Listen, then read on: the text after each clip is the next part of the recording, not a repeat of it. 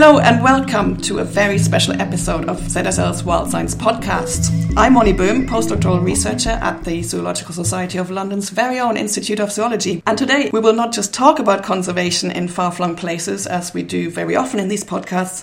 No, today I have actually travelled because today, wait for it, I'm in Cambridge. Now, is that disappointment I hear there? Well, today I am visiting the IUCN Red List of Threatened Species, or rather, the IUCN Red List unit, the team behind the IUCN Red List of Threatened Species. So what is the IUCN Red List of Threatened Species and why does it matter? To discuss this and the common misconceptions surrounding the IUCN Red List, I've come to visit two very important people who eat, sleep and pretty much breathe, if not are, the IUCN Red List. So with me today are Craig Hilton-Taylor and Caroline Pollock, who really are the oracle on anything related to IUCN, Red Lists, threatened species, and extinction risk. So let's start with the basics. What is the IUCN Red List? Well, the IUCN Red List of Threatened Species is the world's most comprehensive information source on the conservation status of animals, plants and fungi. But it's more than just a list. It's also not red, and it doesn't just contain information about threatened species. So it's basically a compendium of information on plants, animals and fungi that have been assessed to evaluate the risk of them becoming completely extinct if the current conditions remain as they are. The assessment is based on things like how quickly the species has been declining, if it has been declining at all, how restricted its distribution range is, how many of them are left in the wild, and what threats are affecting the species, and how severe are those threats. Okay, so just to get this right in my head, when we hear about the IUCN Red List of Threatened Species, it's kind of a misnomer, as in there's actually non-threatened species on the IUCN Red List. Yeah, that's right. They have threatened species and species that are already extinct, species that are almost threatened, species that are at a very low risk of becoming extinct, and a whole suite of other things. So we've got different categories, 9 different categories that really cover all sorts of scenarios from extinct, the extreme case, to very low risk of becoming extinct. If we hear in the news, for example, 25% of mammals are threatened with extinction, or 1 in 5 reptiles, or that the western black rhino has gone extinct. So in most cases, I assume this relates directly to the information on the IUCN Red List. Yeah, absolutely. That's often the starting point for all of these facts and figures, and in fact it's often the starting point for conservation actions and developing actions in the field. I suppose that brings me to my next question. So why do we need this Red List of threatened species? Who uses this information in the end? Well, the Red List is on the internet, and so it's a resource that's available to a very, very wide audience of people, from school children doing school projects to teachers who are trying to teach children.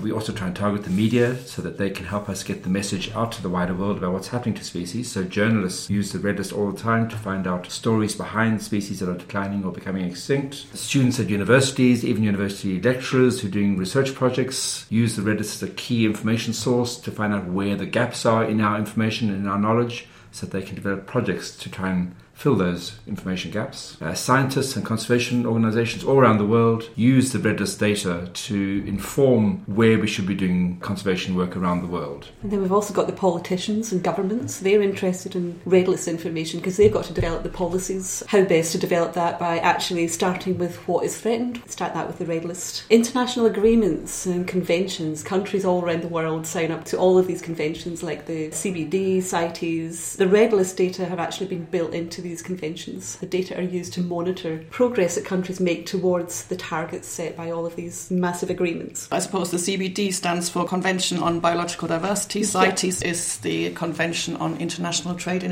Endangered Species. Exactly, yeah. So the big conventions that deal with biodiversity at the global level. Private businesses as well. You might think, why would a mining company, for example, be interested in looking at the Red List? What business have they got with species? Well, they're developing projects and they want the resources from nature, but they don't want to destroy nature. They use the Red List to help inform things like environmental impact assessments, so they can plan their development projects in a sustainable way, and it minimises what impacts they have on biodiversity. And the Red List is even a weird source of inspiration, isn't it, sometimes? A wonderful source of inspiration. Yeah. So, how come? Well, Craig's had all sorts of I've been projects. working with a children's book author recently who's done an amazing book around the Red List, and the artist put together an amazing set of pictures just illustrating the species and the habitats and the impacts of people on the species. And the Red List, because it has so many different stories, is just used to inspire artists who are doing artworks, music performers, you name it. there's a bit of art form out there that's been driven by the red list. Poetry, We've even embroidery. Embroidery. We've even had basket weaving. Yes. We've even had people coming to us and saying, I want to form a new band. What do you suggest we call it? We want to call it something weird to do with a species. I think I said the bastard quiver trees. The what? The bastard quiver tree. Excellent. It's an aloe species that occurs in South Africa and Namibia, and it's critically endangered at the moment. Oh wow, so that doesn't bode well for the success of the band. Well, hopefully the band's legacy will live on and pay tribute to the tree. Okay. I also noticed that we're recording this podcast in the Zappa room, so there's another link of a species that, is it on the IUCN Red List? It is on the Red to List. Frank Zappa? It's a mud skipper, occurs in New Guinea and threatened with extinction because of impacts on mangrove swamps. And was it's named after Frank Zappa. clearly described by a Frank Zappa fan, so excellent. So I suppose we already talked a little bit about some of the categories when we talked about the bastard quiver tree. Critically endangered. The critically endangered bastard quiver tree. These categories, when we look at the Red List, what do we define as a threatened species? A threatened species falls into one of three categories. We've got the category critically endangered, which means that species is at an extremely high risk of becoming extinct in the near future. And then we have the endangered category, which means it has a very high risk of becoming extinct, and then vulnerable, which has a high risk of becoming extinct in the near future. So those three categories together, when we talk about threatened species, we mean a species that's assessed under any of those three categories. And the other categories are, we talked about the low extinction risk category, that's least concern, right? That's right, yeah. We have 9 categories overall, and they go from the extreme of something now being extinct, which is the extinct category. Makes sense. Species that no longer occur in the wild, so it might be something you only see in a zoo or in a botanic garden. That would be extinct in the wild. Then we have the 3 threatened categories. And then lower down the extinction risk scale, we have a near threatened category for those species that are not quite threatened. We don't want them to be threatened, but it won't take much to push them into that status. And then we have a least concern category, which is the lowest risk of becoming extinct in the near future. We have a couple of other categories. And then, of course, in many cases, we don't have enough information to assess the extinction risk of the species, so we end up putting them into what we call the data deficient category. And those are really important because they could be equally as threatened as something that's listed as critically endangered. And so we really stress to the users of the Red List that they should pay as much attention to the data deficient species as they do for the critically endangered when they're doing conservation. But also those are our key priority species for further research work, so we can get the data to assess them properly in the future.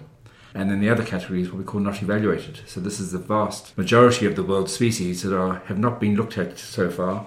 And we have no idea whether they're extinct, whether they're still extant, how threatened they are. We have no idea. Okay, so I looked up the number this morning on the IUCN Red List. There are now 91,523 species listed. Correct. Is that correct? Mm-hmm. And I suppose overall, for starters, that tells us a lot about how many not evaluated species there might be out there, right? I mean, while this sounds like an impressive number, and it is, that's a lot of assessments, there's also... Yes, so there are about 1.8 to 2 million described species in the world at the moment. The real number is probably much higher than that, but we have no idea what the real number is. Based on the described species, we've only assessed 5%.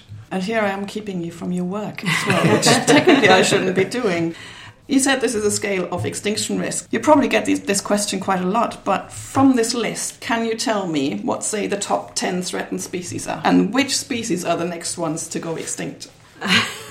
That is quite a challenging question, and we don't have an answer to that. Yeah, I figured it would be, sorry. Yeah, the highest threatened category, as I said, is critically endangered. And we've got, oh gosh, I can't even remember how many thousands, 20,000? Probably over 25,000 are critically endangered alone. 5,583 critically endangered. I'm over-egging it. 5,000, over 5,500, sorry. So basically, choose any one of those 5,500 species, and that's your list, really. There's not really a top 10. That's quite all right. I thought there might not be a top 10, but at least now we know that there's a top 5,000. 5,500. I already forgot the number again.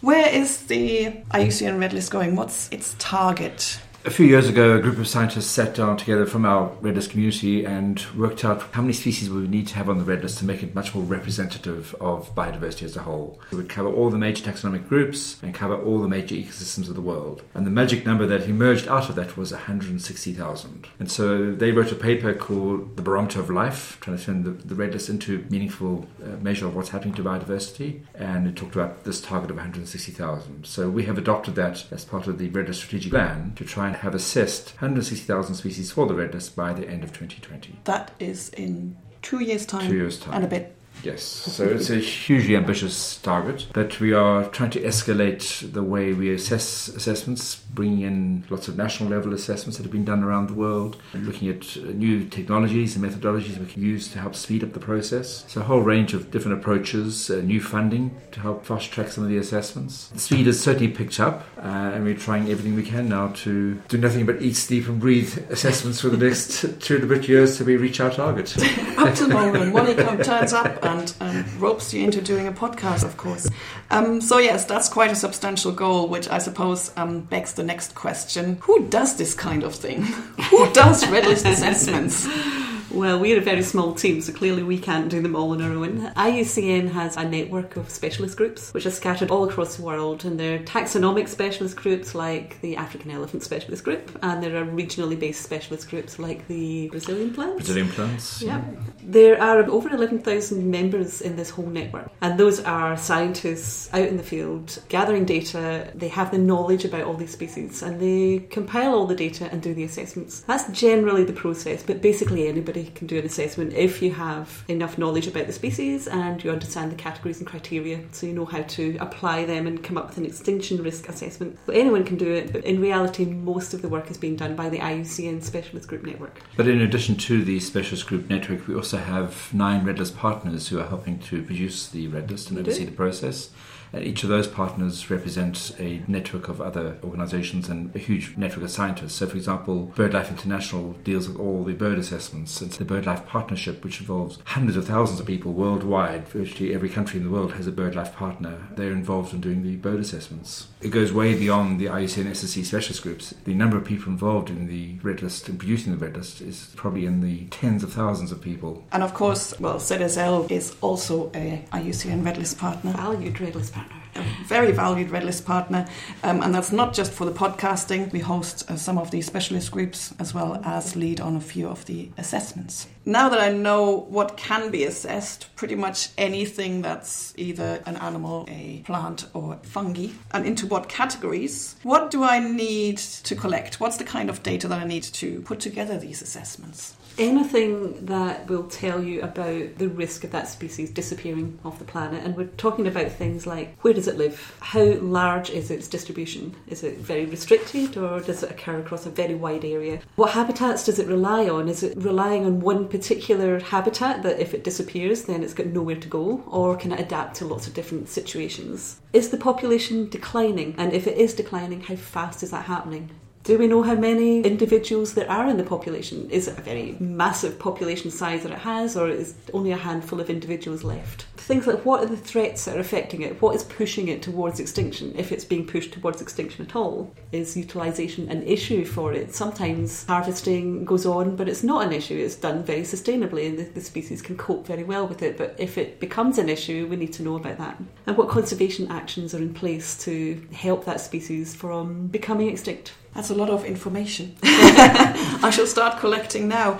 So I suppose in terms of the assessment process, really, it's looking at a number of symptoms that are indicative of a high extinction risk or extinction risk generally. So something like you already said, small range size, I suppose, small populations, fast declining populations, for example. These kind of things are the kind of quantitative data that we would need to apply the categories. Yeah, exactly. We sometimes think of the red list as being like walking into a casualty ward. So you may have a casualty unit with lots of people with injuries, and some of those injuries are very minor and some of them are life-threatening. And the team in that casualty unit has to do what they call a triage, which means they have to assess all those people in that room and work out which people need urgent attention and which people can actually be left to scream and howl and hold their cut finger for a little bit longer. So that's basically what we're doing with biodiversity. We're trying to assess how extreme are their needs Are they going to become extinct in the near future, or can they just carry on as they are and they're absolutely fine? What are the most common threats to our species? Well, there are a whole range of different threats that are impacting species today,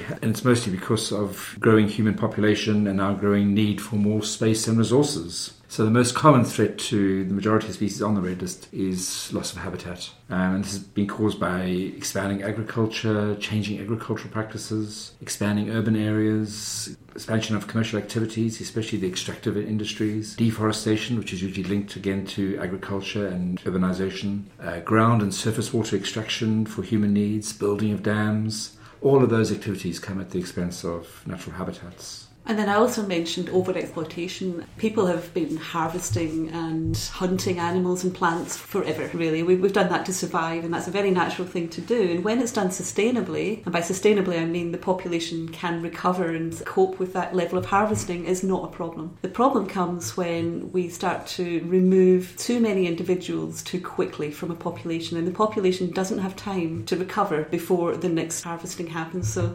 overexploitation is a very major concern to species. There's a huge demand at the moment for pangolin scales for medicinal purposes in Far East, and we've just seen a huge growth in this illegal trade.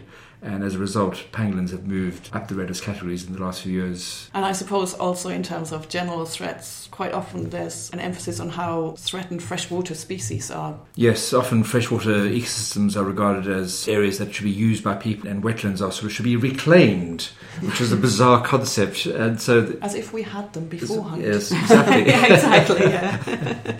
It always amazes me to drive along and see a wetland and the sign saying reclamation underway, and reclamation means destroying the wetland and all the species that occur there. And another misnomer, really. Yes. Yeah, and many people depend on freshwater ecosystems for obviously fresh water, but also for all the food they supply. And so we're putting our world at major risk by destroying those wetlands. Of the species that have gone extinct, what were they generally affected by? Well, lots of island species have gone extinct. Island species tend to have small ranges, and so they can be very quickly affected by different threats. And one of the key threats that's really impacted on small island species are invasive species, introduced plants and introduced animals.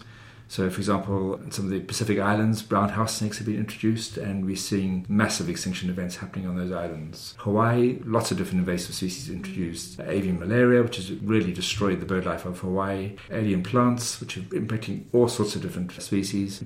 Deer, feral pigs, you name it. Hawaii is just full of invasive species, and the native fauna and flora has suffered as a result. I feel that we need to cheer ourselves up a little bit at this stage. Apart from the, let me get this right, bastard quiver tree. Quiver tree. Still can't say it. I will learn this by the end of the podcast.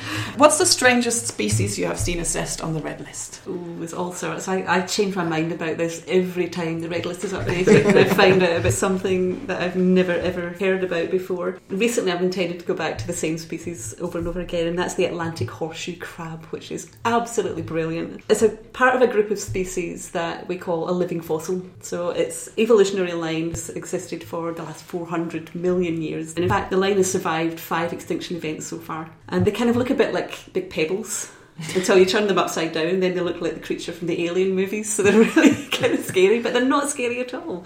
In fact, they've got an incredible copper-based blood, which is bright blue, but that blood has an exceptional ability to fight off infection. So this has been picked up by the pharmaceutical and biomedical industries that can use that blood to extract a source called Limulus amoebocyte lysate, and I do have that written down because I can't remember it.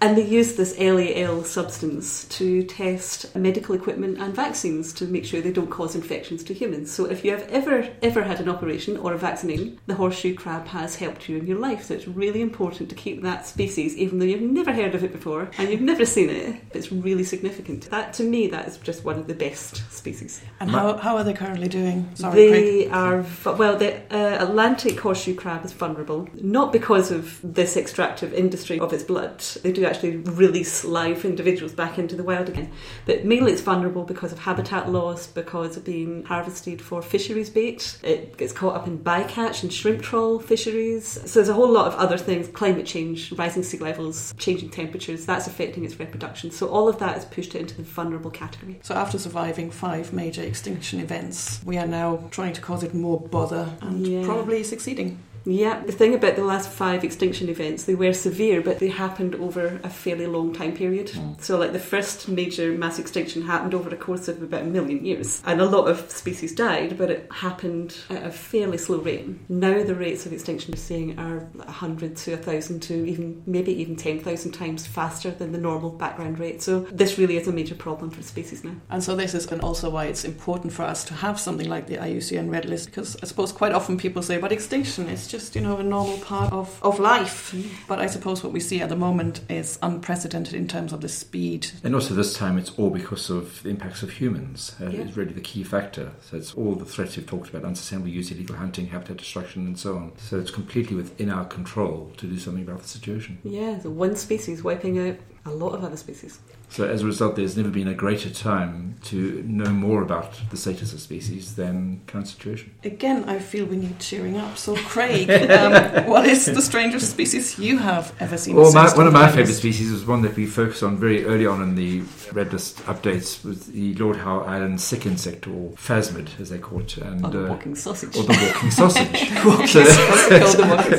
So it's a stick insect, and so it looks like a piece of stick, but it's quite a large stick, about 15 centimetres long, so it's quite a large invertebrate, and it occurs on a tiny little island way off the Australian coast, very seldom visited place, but fishermen used to go there and were living on the island, and they used the insect as fishing bait because there were lots of them all over the place. And by the 1920s they realised, hang on, this thing is gone, they couldn't find it anymore, and so it got listed on the Red List as being possibly extinct. In 1964 there's a small rocky outcrop away from Lord Howe Island called Bell's Pyramid, and some climbers were on there and found some dead carcasses, and so they thought, it might still be there. There were lots of expeditions to look for it and they couldn't find it, so eventually it was declared extinct on the Red List. And then in 2001 some scientists visiting the island found them again. Really exciting. That is very exciting. So they captured 2 individuals, took them back to Melbourne Zoo, 2 pairs of individuals, one to Melbourne Zoo and the other pair to a private collector, and they've bred them successfully. There are over 9,000 certainly at Melbourne Zoo. I don't know how many there are worldwide now, but there are lots of them now. But now the good news is that they've been able to take them and put them back on Lord Howe Island. They removed all the invasive species that were killing it before, and it's been a conservation success story. It's still listed as critically endangered, but if the good efforts continue the way they're going, it's a species that will move down the Red List categories and just shows what can be done with good conservation effort.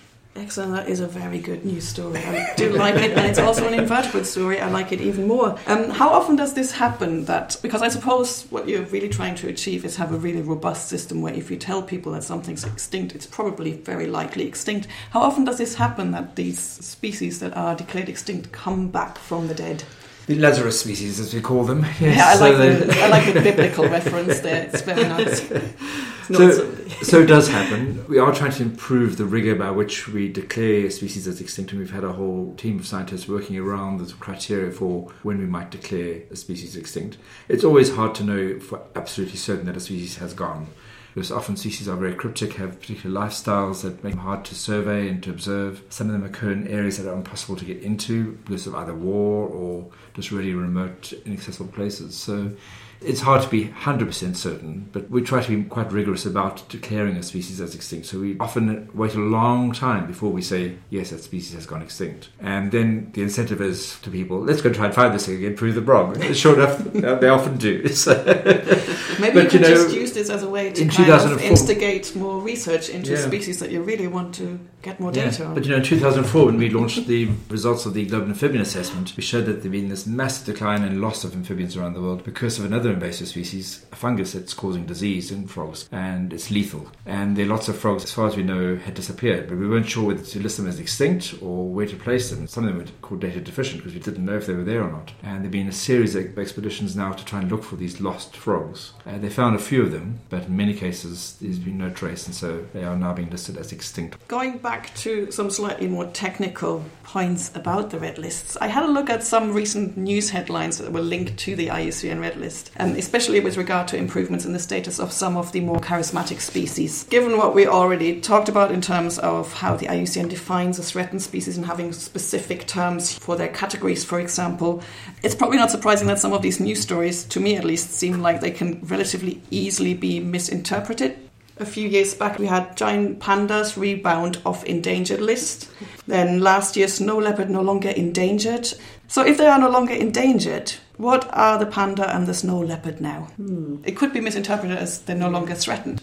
Yeah, I think the problem here is that people really, as you said, don't understand what those technical terms mean. And in the past, the word endangered has been used a bit too liberally by the media in particular. They interpret endangered as being threatened. But on the IUCN Red List, endangered is a very specific category, and it's one, as I said before, it's one of 3 categories that indicate a species is threatened. So both of the species, the giant panda and the snow leopard that you've mentioned, have moved from endangered to vulnerable, which means they are actually still threatened, and we really do need to still look out for their future. So technically both of them still a threatened species, Yeah. just not as threatened as previously thought or as they previously were. Yeah, exactly. So can species ever come off the red list altogether? No, so they never come off the red list. They're always on the red list. It's just their status changes. They become less threatened with extinction, hopefully, over time. And so they move down eventually to, hopefully, least concern, which means that they have a low probability of extinction. So they still are on the list. The information is there and you can see what the historic status was. But they don't come off the red list, which is, a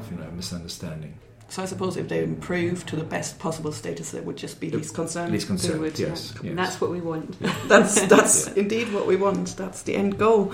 So species can change categories. What causes these category changes?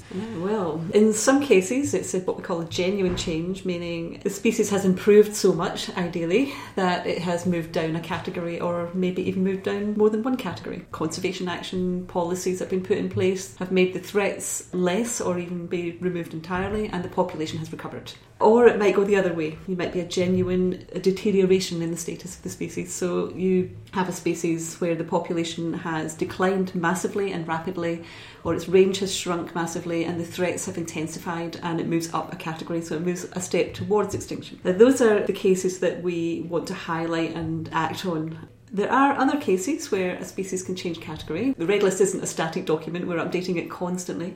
And as species change in their situations, so they can get better and worse, the level of our knowledge also changes as well. So there's people out there in the field gathering data, out doing exciting, wonderful things while we're sitting in the office doing a podcast.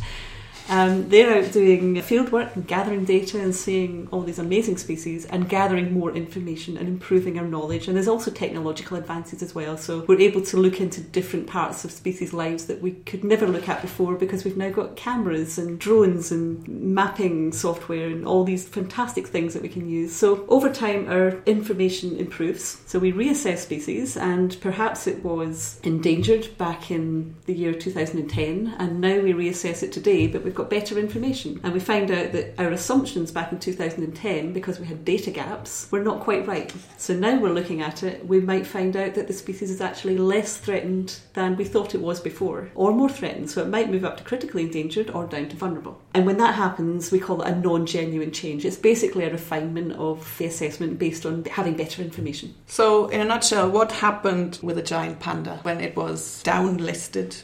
So with the giant vulnerable. Yeah, so this happened in 2016, so it moved from endangered to vulnerable. So this was a genuine change in the status of the species. The Chinese government fund regular census surveys for the giant panda. Even back in 2008, the indications were that the giant panda population was starting to increase. They erred on the side of caution and kept the listing as endangered at that point, but that trend continued, and the most recent surveys has shown that the numbers are increasing. The number of mature individuals are over the threshold to keep it in the endangered category. What about the case of the snow leopard? That was a different situation. Just like the giant panda, there's been lots of conservation effort going on. Like the giant panda, it moved recently from endangered down to vulnerable, but this time it was a non-genuine change. So the previous assessment, back in 2008, was based on an estimated population size of less than 2,500 mature snow leopards wandering about. But then in 2016, new information had become available. So there'd been 8 years to gather more data. And the experts analysed that new data and found that their previous population estimate wasn't quite right. So they revised that estimate and it went up to at least 2,700 mature individuals in the population. It may be even higher than that. It's not a massive difference between 2,500 and 2,700, but it is enough to just tip it over between the endangered threshold and the vulnerable threshold. We've refined the assessment. It's still threatened, not as threatened as we thought it was, but it's still going through a declining trend overall globally. So if we don't address that trend, there's a real high risk that the snow leopard could actually bounce into endangered again, but this time for genuine reasons. So there's a really important reason for keeping conservation action going. Excellent. The saga continues. It does. And the range of the snow leopard covers about 12 countries. So conservation efforts really involves a lot of cooperation between different countries. That can be quite a challenge in itself. Even with the giant panda, which is only in one country, changing the status from endangered to vulnerable, we really stressed that there was still lots of work that had to be done. The species wasn't out of risk. There were still lots of issues, and looking further into the future, we're really concerned about impacts of climate change. Panda is so dependent on bamboo as its primary food source, and climate change scenarios show that that could have a massive impact on bamboo. And so if the panda loses its bamboo, what's it going to eat? And so we really have to make sure that pandas can move, that there's connectivity between the different reserves. And the response from the Chinese government was fantastic after the change in listing. Instead of reducing their conservation efforts, they ramped them up and have declared a huge protected area to cover most of their habitat to link the existing reserves together. So really, really positive reaction. That's excellent news, and I suppose it also goes back to what Caroline said already. The Red List isn't a static document. With new threats emerging or new impacts on species ranges, things will change. With new knowledge, things might change. Yeah. Speaking of knowledge, where are the biggest data gaps on the IUCN Red List? Let's say we were recruiting for future assessors. Which kind of species should we look into? Three big obvious ones. Plants. We've only assessed a tiny proportion of the world's plant species, so that's a big, big gap. An even smaller proportion of the world's invertebrates, so really important gap that needs to be filled. And fungi. Fungi are really at the base of most other organisms, and we know very little about fungi. And so the same IUCN categories and the criteria that go with it, they can be applied to all of these different species groups. They can, much harder with the fungal groups, and especially some of the microfungi. The categories and criteria probably won't be applicable to some of those, but certainly the larger fungi, the macrofungi, yes, the system can work for those. This is where we're at the cutting edge of conservation science, because how we define what the generation length or mature individual is in a fungus poses lots of interesting questions. Yeah, I was about to ask you that. What is a mature individual? Where does it start? Where does it end? Exactly. Each time we enter into assessing a new group, we're learning as well, which is great. It's always a bit of an eye-opener when somebody asks us a question about how do you determine a mature individual for this, and we look a bit stumped. I have no idea. Let's discuss it. Excellent. So who comes up with any of the guidance that must be given if somebody suddenly wanted to go and assess fungi and ask this question, how do you even define a mature individual for a fungi? So we work with the fungi people. They have the best knowledge of the life history of the species, and so they run through different scenarios and come up with different approaches, and they come up with what they think would be the best way of doing it, so looking at number of fruiting bodies in a certain area and how many that would equate to an individual. And then we share that information then with our standards group. So this is a set of scientists who are really knowledgeable about the whole Red List process and how to estimate extinction risk. And they look at those proposals and go back and forwards with questions, answers, and eventually agree on what would work. And so there are a set of guidelines now around how you would interpret fruiting bodies to being mature individuals for fungi. And just this last week, our bryophyte people have sent through a document for bryophytes, mosses. How do we go about deciding whether you're dealing with one individual moss, or is it a whole tree covered in mosses, one individual? Lots of different approaches have to be worked out. And this is how these guys spend their days. Absolutely fascinating. Scratching heads, pondering mosses. I love it. This has been really enlightening. We've learned a lot about the Red List so far, but I also hear that there might be other coloured lists you might want to tell me about that are lurking on the horizon. Yes, so currently we're working on what we're calling the Green List. Not very good for colourblind people. But we haven't come up with the right name for that product yet, but it's going to be very much integrated as part of the Red List process and be displayed on the Red List website. And it's sort of the counterpart to the extinction risk, saying, okay, the species is currently critically endangered. How do we get it to move down the categories to being less threatened with extinction? And that's what the Green List is all about. So how dependent is that species on conservation activities at the moment to stop it from going extinct? Where do we want to be in 10 years' time? Can we set a reasonable target? Is it just maintain the status quo? Do we want to improve its status? So it changes a category. Where do you want to be in 100 years' time? And so that's what the green listing is all about, trying to look at what it takes to improve the status of species and to set those targets. And that would be really helpful to do that, because when we have a species changing status like the snow leopard or the giant panda, because those species are such iconic species and are often targets for donors, when a species changes status to a less threatened category, often their criteria for funding are based on the species being critically endangered or endangered. So when it moves down, that means they might reduce their funding. But if we can show through the green list how dependent those species are on those conservation funds, then hopefully they will then change their criteria and say, okay, we won't reduce our funding, we'll continue or even increase it, so we can reach this long-term goal of moving the species towards least concern. Excellent idea. I like it. I like it very much. What we have learned today, particularly just now, is that, these guys really love their lists, no matter what colour they are.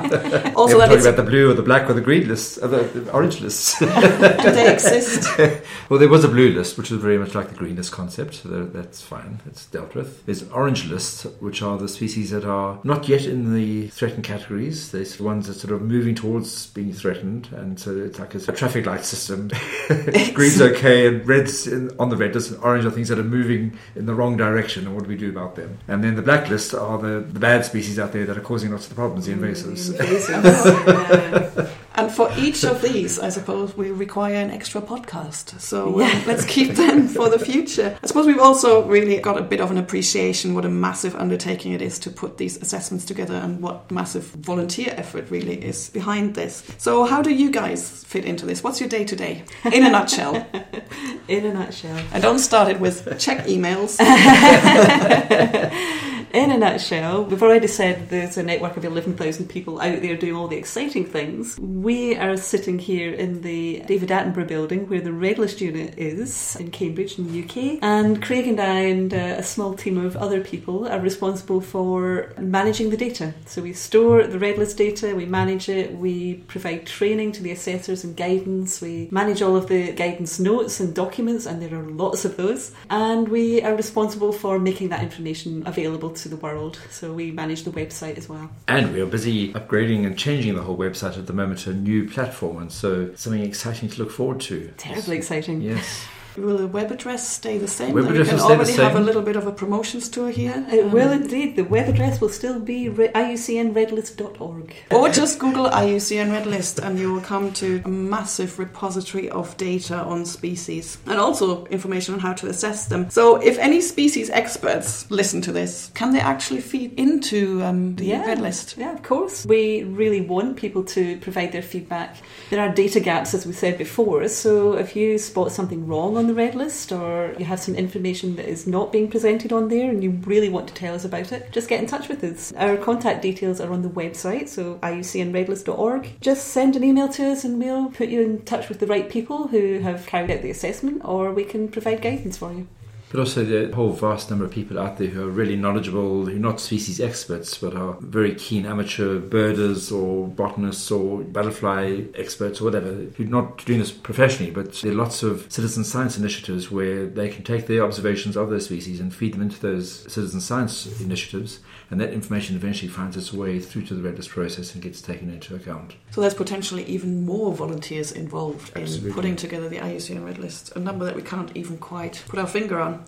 We also have a free online Red List training course, which anyone can do at all. It's a very detailed course, and there's actually quite a tough exam at the end of it, which you don't have to take, but if you want to, give it a go. And you can find that at the Conservation Training website, which is run by our colleagues at the Nature Conservancy, and the address is conservationtraining.org. Fabulous. Everybody get Red List assessing. Thanks for listening, everybody. Bye.